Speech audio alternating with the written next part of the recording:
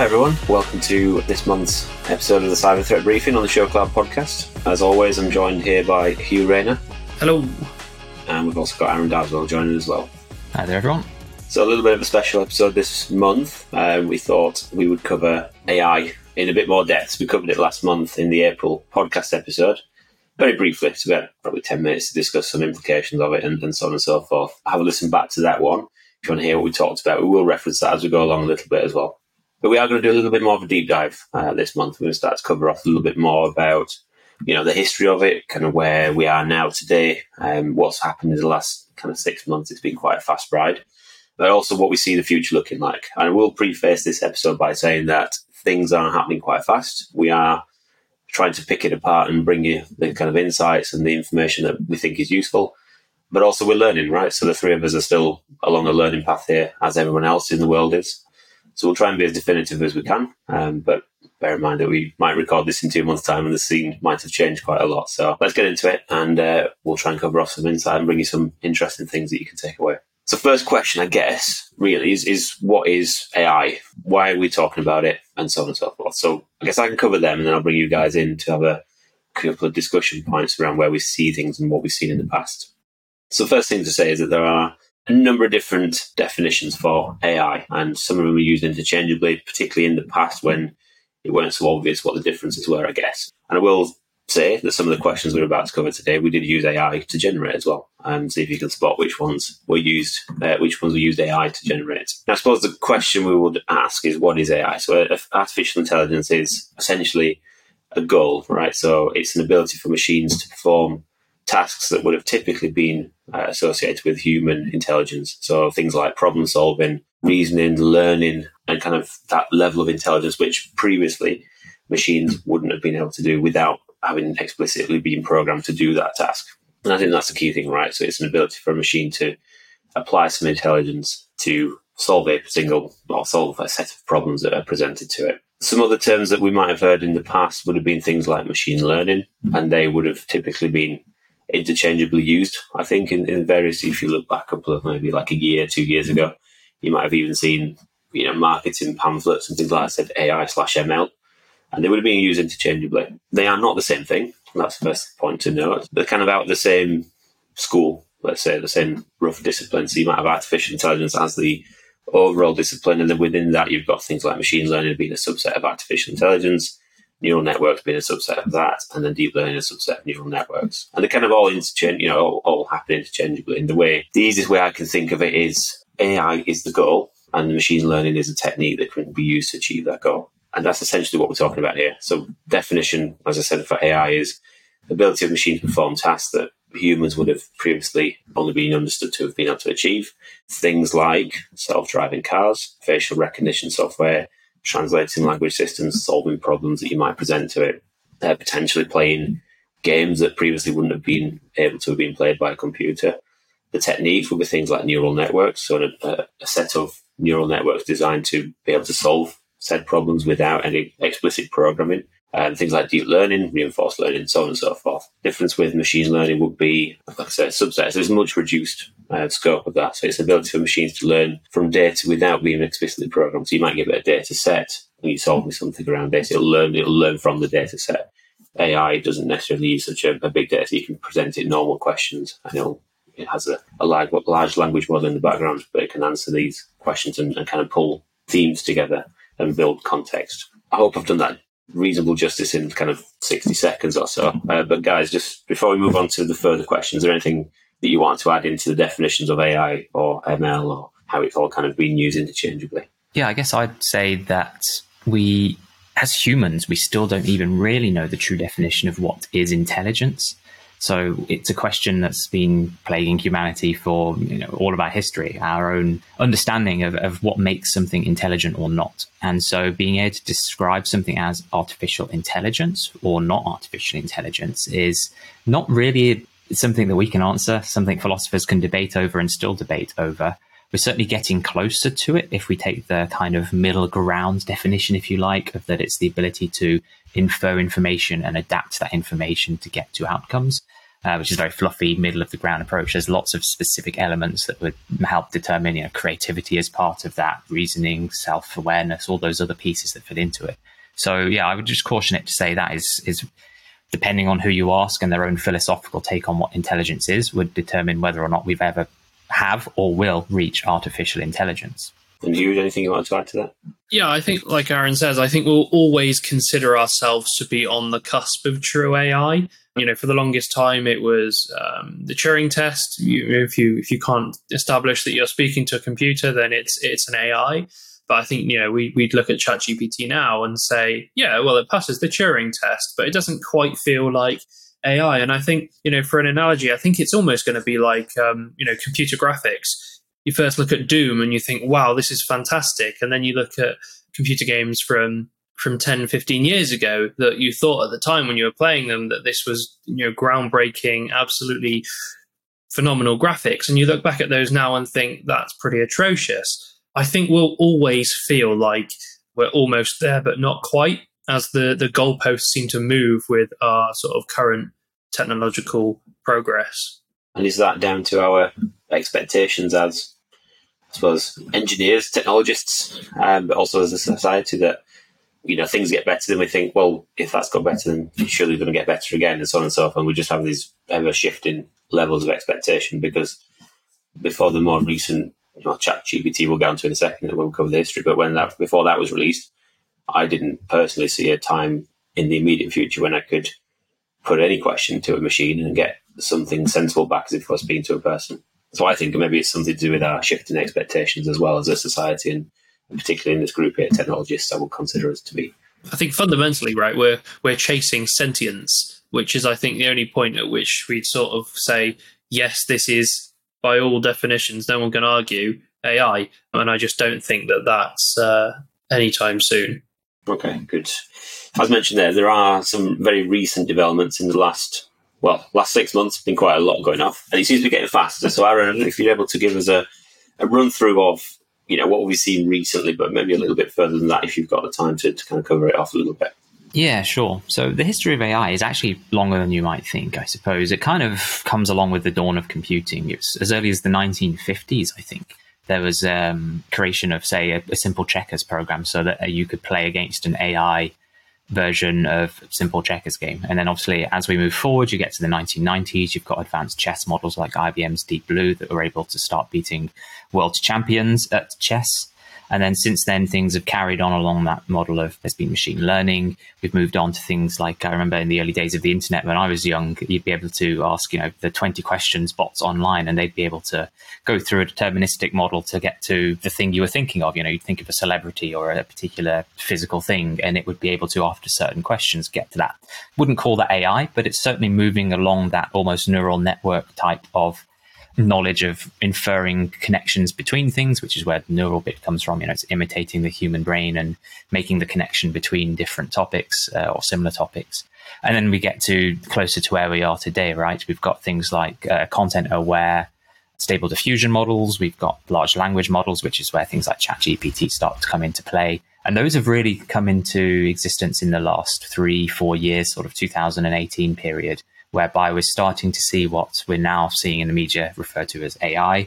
And so where that leads us next, well, that's the big question mark, I suppose. We can certainly see we're on an exponential curve at the moment. We discussed this a little bit last episode, right? We don't know how far along that curve we are, but we are definitely looking at a accelerated pace of development versus the amount of time that it's been in existence as a topic as we know it. So if we take as an example ChatGPT, it reached 1 million users in just a few days. You compare that to most social media that came into existence like Facebook or YouTube or other really well-known websites that are around today, they took months or years to get to a similar level of adoption. So that's pretty significant in the speed it was adopted at, right? So this is, not just something that, I guess, geeks like us are going to really be interested in, but this is kind of mass adoption. So people are going, oh, that's quite interesting. I'll sign up and get an account and I'll have a look at it and have a play around with it. And I guess that's because it's easy to use, right? You register like you would anything else and you start to put things into it, ask questions,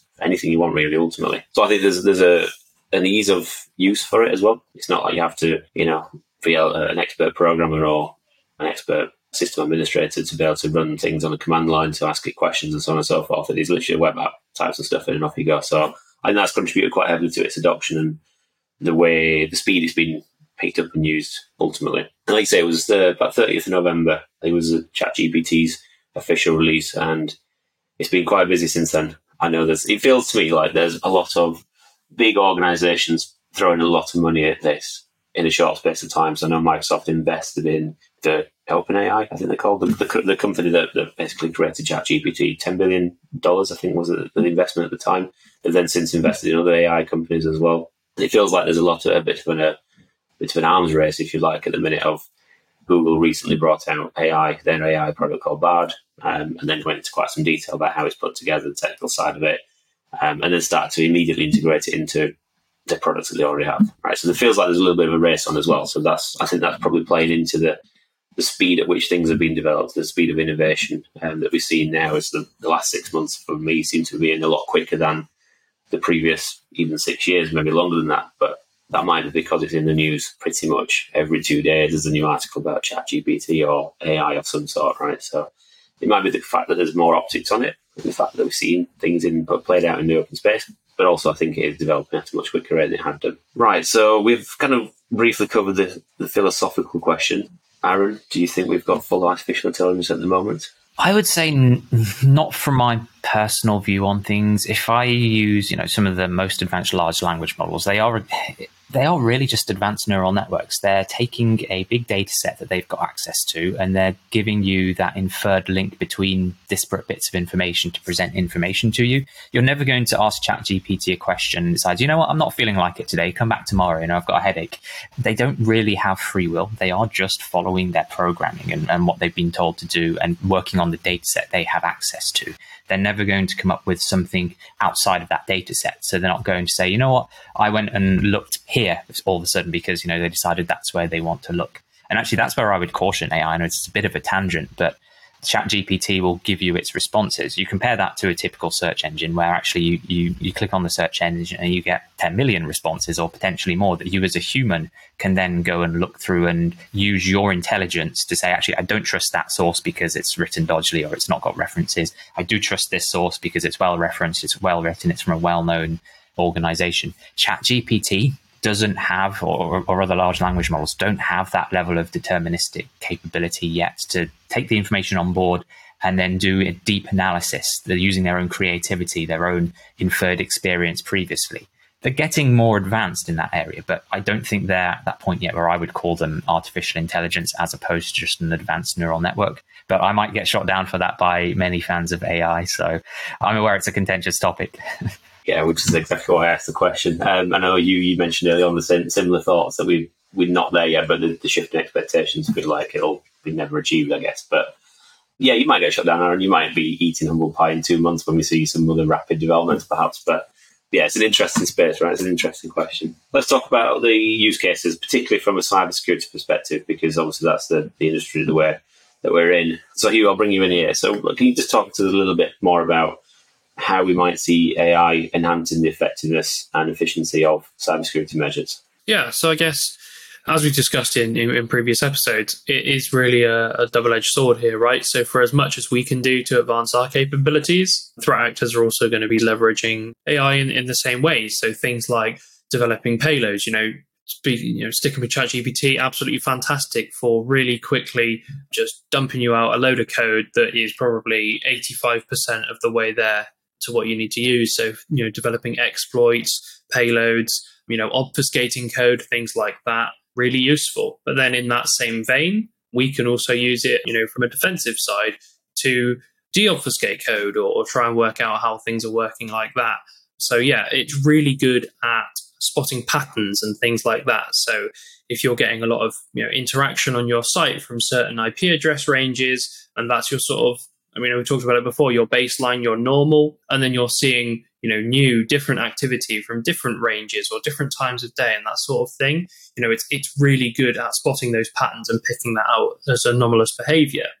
Things like virtual patching, right? I think if not right now brilliantly, then at least soon have that capability, especially through things like security operations automation response tooling to see something's going on and analyze the environment and work out a way to apply virtual patching or other mitigations. So certainly I do think absolutely we'll see good progress there from both offensive and defensive sides. Okay, perfect. So we expect to see enhancements basically across the board, and I think crucially you can give kind of a spoken language prompt, right? So you can say, generate me a payload that will run on Windows 10. It'll evade this type of detection, and I want it to do X as an action, right? Whereas, to previously develop payloads, you might have been writing that yourself. You might have had to have a better understanding of what you were asking for. But this kind of lowers the bar of entry, I think, for certain tasks, right? On the kind of threat emulation side. And like you said, and there's the flip of that is you can use the same technology to enhance your detection capability and then ultimately your response capability. So by plugging that into various different machines, different kind of platforms like SOAR platforms, that kind of thing, you could then potentially automate some changes off the back of it. So I guess one of the benefits you will probably find, or we will see as an industry, is speed. So we might end up being a lot quicker around how we can solve problems, make changes, that kind of thing to networks and so on and so forth. So I think there's quite a lot of undiscovered potential, let's say, in what we're seeing at the moment. One of the things that you could do as well as a pen tester, as we've all done pen testing in the past, and no doubt sat there looking at an API spec, for instance, in the previous life and working through each of the methods. What does this do? What does that do? Asking the right questions. You could just point AI to Swagger file now and explain with this API and off you go. So from our perspective as a day-to-day pen testing job as well, suddenly becomes a lot quicker to gain that initial understanding perhaps of what does this do and what does that do. And therefore you can then spend more time looking for more interesting things. Arron, I'll bring you in there and just see if there's anything you want to add into the opportunity space that we might see in cybersecurity. Yeah, I think it probably ties into one of the topics we're about to go on to, which is the way it will change the way we work as organizations, the way we have employment opportunities. There's certainly, as you said, a lot of benefits to security orchestration, automation, and response, the way we respond to threats, the way we detect threats. That means that there will be fewer needs for human interaction at the outset. And so humans will then be brought in once AI has made a decision, perhaps, and then the human factor comes in and we use our own creative intelligence as humans to take what the AI has said it thinks is right, and then we validate it or say, actually, no, you got it wrong on this case. I'm going to do this particular thing as a human. Whilst we're on the subject, let's talk about the risks of AI. Let's talk about if we do start to use this more broadly, more widely, what should organisations do? I mean, I will point out we covered this in the last session. We spent 10 minutes, which is a very short amount of time, talking about AI, but specifically what should an organisation do? So have a listen back to that episode from last month in the April cyber threat briefing. But as a TLDR, Arron, what's the top 3 ways to manage the risk that AI poses to businesses right now? Yeah, we focused a lot on the privacy side last time around, so I'll start with that one and say that, the privacy implications are the major one. What data are you giving to an AI language model? Is it cloud-based? If so, consider the same controls you might whenever you're working with a third party. So just think about your supply chain, who you're sending data to. Do you trust them? How is it being stored? How is it being used? What SLAs are in place with them to make sure your data is protected? What recourse do you have? All those sorts of things around making sure the entity you're dealing with is appropriate, making sure that the data you're sharing with it is something you're willing to share, and then tying that into the awareness piece. Employees need to start being aware of the fact that AI language models exist, that they may or may not be used for business purposes. So you need to understand as an organization your stance on it. I'd shy away from saying, blanket ban using OpenAI or ChatGPT or other large language models. They're useful and employees enjoy using them and it can help efficiency, but they need to be aware of the risks involved in giving data to those or relying entirely on the responses given by AI language models. So it's just a matter of educating staff on that front. And there's also the technical controls. If you're starting to consider wide adoption of AI within your organization, either on-premises equivalents of an AI large language model or Stable Diffusion or whatever model it might be you're using, or whether you're using it in the cloud, or how you're limiting access to it to make sure that third parties can't get access to it. So the typical technical controls you'd expect around protecting the confidentiality, integrity, and availability of your AI system, if you like. So yeah, they're the 3 things really: privacy, the policies you put in place and awareness you put in place, and then the technical controls, much like with any other adoption of a tool within an organization. Yeah, and I would argue it's probably, if you do blanket ban it, people will find a way anyway. There'll be a shadow IT aspect to well, I'm just going to go and use my iPad to type in the question and then copy and paste the response back in. Because ultimately, the words you get back is as you would speak it or as you would write it down yourself, right? So you can't really use any sort of DLP or any logging-based technology to identify when that's being copy and pasted and so on and so forth. So I think, I would say it's a case of getting on board with it and then being able to control it through the techniques that you just mentioned rather than blanket banning it. There's one more thing I'd add here, I suppose, we didn't really touch on, and it's not so much around the security controls, but the ethical controls in place around AI. Well worth mentioning, and it's still, again, something that needs due consideration, not just from a privacy perspective, GDPR style, but what are your users doing in terms of giving information to an AI that perhaps the AI shouldn't have, so sensitive information? And how do you handle that as an organization? And there's also the element of a machine making a decision on behalf of a human, or a decision that impacts a human. You need to think about actually how far do you want this to be allowed to go? Certain countries, you'll have employment laws that means that there's always the right for a human to be able to make a decision or override a decision. And if you've got AI language models being used, then you need to make sure you've had the right consultations, you've got the right controls in place to make sure that those decisions can be overridden and so on. Thank you, Arron. That's really really good stuff. So have a listen back to last month's episode in April, and that should hopefully the bits we've covered there should hopefully give you a bit of a pathway forward at a high level. Here, we'll move on to the next topic now, which is employment in cybersecurity and how that might be impacted through AI. We've kind of briefly mentioned, right, that things will change and we should be able to, in theory, get more things done in a shorter time frame. So I guess, how do you see that AI impacting the roles and responsibilities of cybersecurity professionals in the future? Maybe it's in the short term as well. And how are you going to be out of a job, ultimately? Well, hopefully not. At least the job that we're doing might change, right? As we've seen many times before.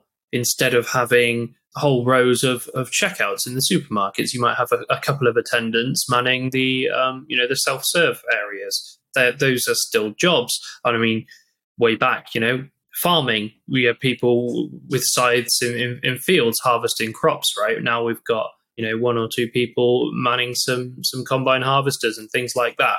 These are still jobs, but then as well as those jobs, you've got all the people involved in the maintenance of this equipment, the manufacturing of it, right? So the jobs are likely to move around, I'd imagine, and obviously some people are going to have to retrain. But I don't think we necessarily see, okay, cybersecurity now only has 4 jobs, go fight for them. Okay, so it's good point. So we'd think, as a general consensus, that our general role, and I use our as the royal we's in the industry, the roles will kind of somewhat change in there. We might not do so much as kind of heavy lifting. So we might refer that across to an AI based tool or use AI on top of tools to enhance it. That makes sense. Good. So what skills and knowledge will be essential for us moving forward? So if you want to stay current, stay on the leading curve of what's going on, what should people be doing now in terms of those who work in the industry or want to get into the industry? Yeah, so sure. I think, in the vein of what we were discussing, I think things like vulnerability scanning and basic remediation and things like that, I think that's a pretty good candidate for AI to have a pretty good grasp on. I think at the moment, at least, and obviously all of this is just based on today's information, right? So who knows where it will go. I think an understanding of context of an organization and the ways of working and things like that is really essential to, formulating good sort of security plans and strategies and things like that. And AI just isn't there, right? It can't tell you this is how much users will feel inconvenienced if you implement this control. It's going to just look at it objectively and say, this control gives you this benefits. So I think an understanding, more sort of risk management consultative efforts are probably going to become harder to sort of replicate with AI, as opposed to the more technical, here's a scan, here's the results, what do we do next? Which is unfortunate for me. Arron, anything you want to add? Yeah, much like you said, it will just change the nature of how we're working. If we think specifically entry level, the way I think a lot of the more entry level cybersecurity jobs will go in particular is that there'll be a massive push for those entry level roles to be interacting with machine learning or AI algorithmic outputs or inputs, helping determine what this algorithm is going to detect. Much like this isn't even a new thing, really. If we think about Siemens and Source, so the SOC Security Operations Center side, they've been using rule sets and advanced versions of rule sets they call machine learning for nigh on a decade now, at the very least, in terms of determining what gets flagged as an alert, as an example. And that's often an entry-level job to either monitor and look at those alerts that are generated and be that first line of support to say, I think this is a valid alert, I'll start an investigation, or writing some of the rule sets that will help determine when an alert is triggered. And cybersecurity, that will just become more mainstream, I think, in a broader topic, as opposed to just being on the detective side, the alerts being generated. We'll start seeing it on the protective side, on, automating the creation of defensive rules and firewall rules, automating the detection of vulnerabilities through vulnerability scanning, which in and of itself, you could say is a very light touch version of a deep learning model. You're scanning for a vulnerability, it's determining whether X, Y, or Z is vulnerable to X, Y, or Z, and then it's spitting out a response saying you're vulnerable to this through doing this, this, this, and this. And then normally the human approach would be to verify that or flag it as a false positive, or take the determination of how do we quantify the risk to our business, which requires all these other factors to come in about how much do we care about the asset, internal versus external facing, what's the value of it, what's the impact to CIA and all those other bits and pieces that come into play for an organization's risk management.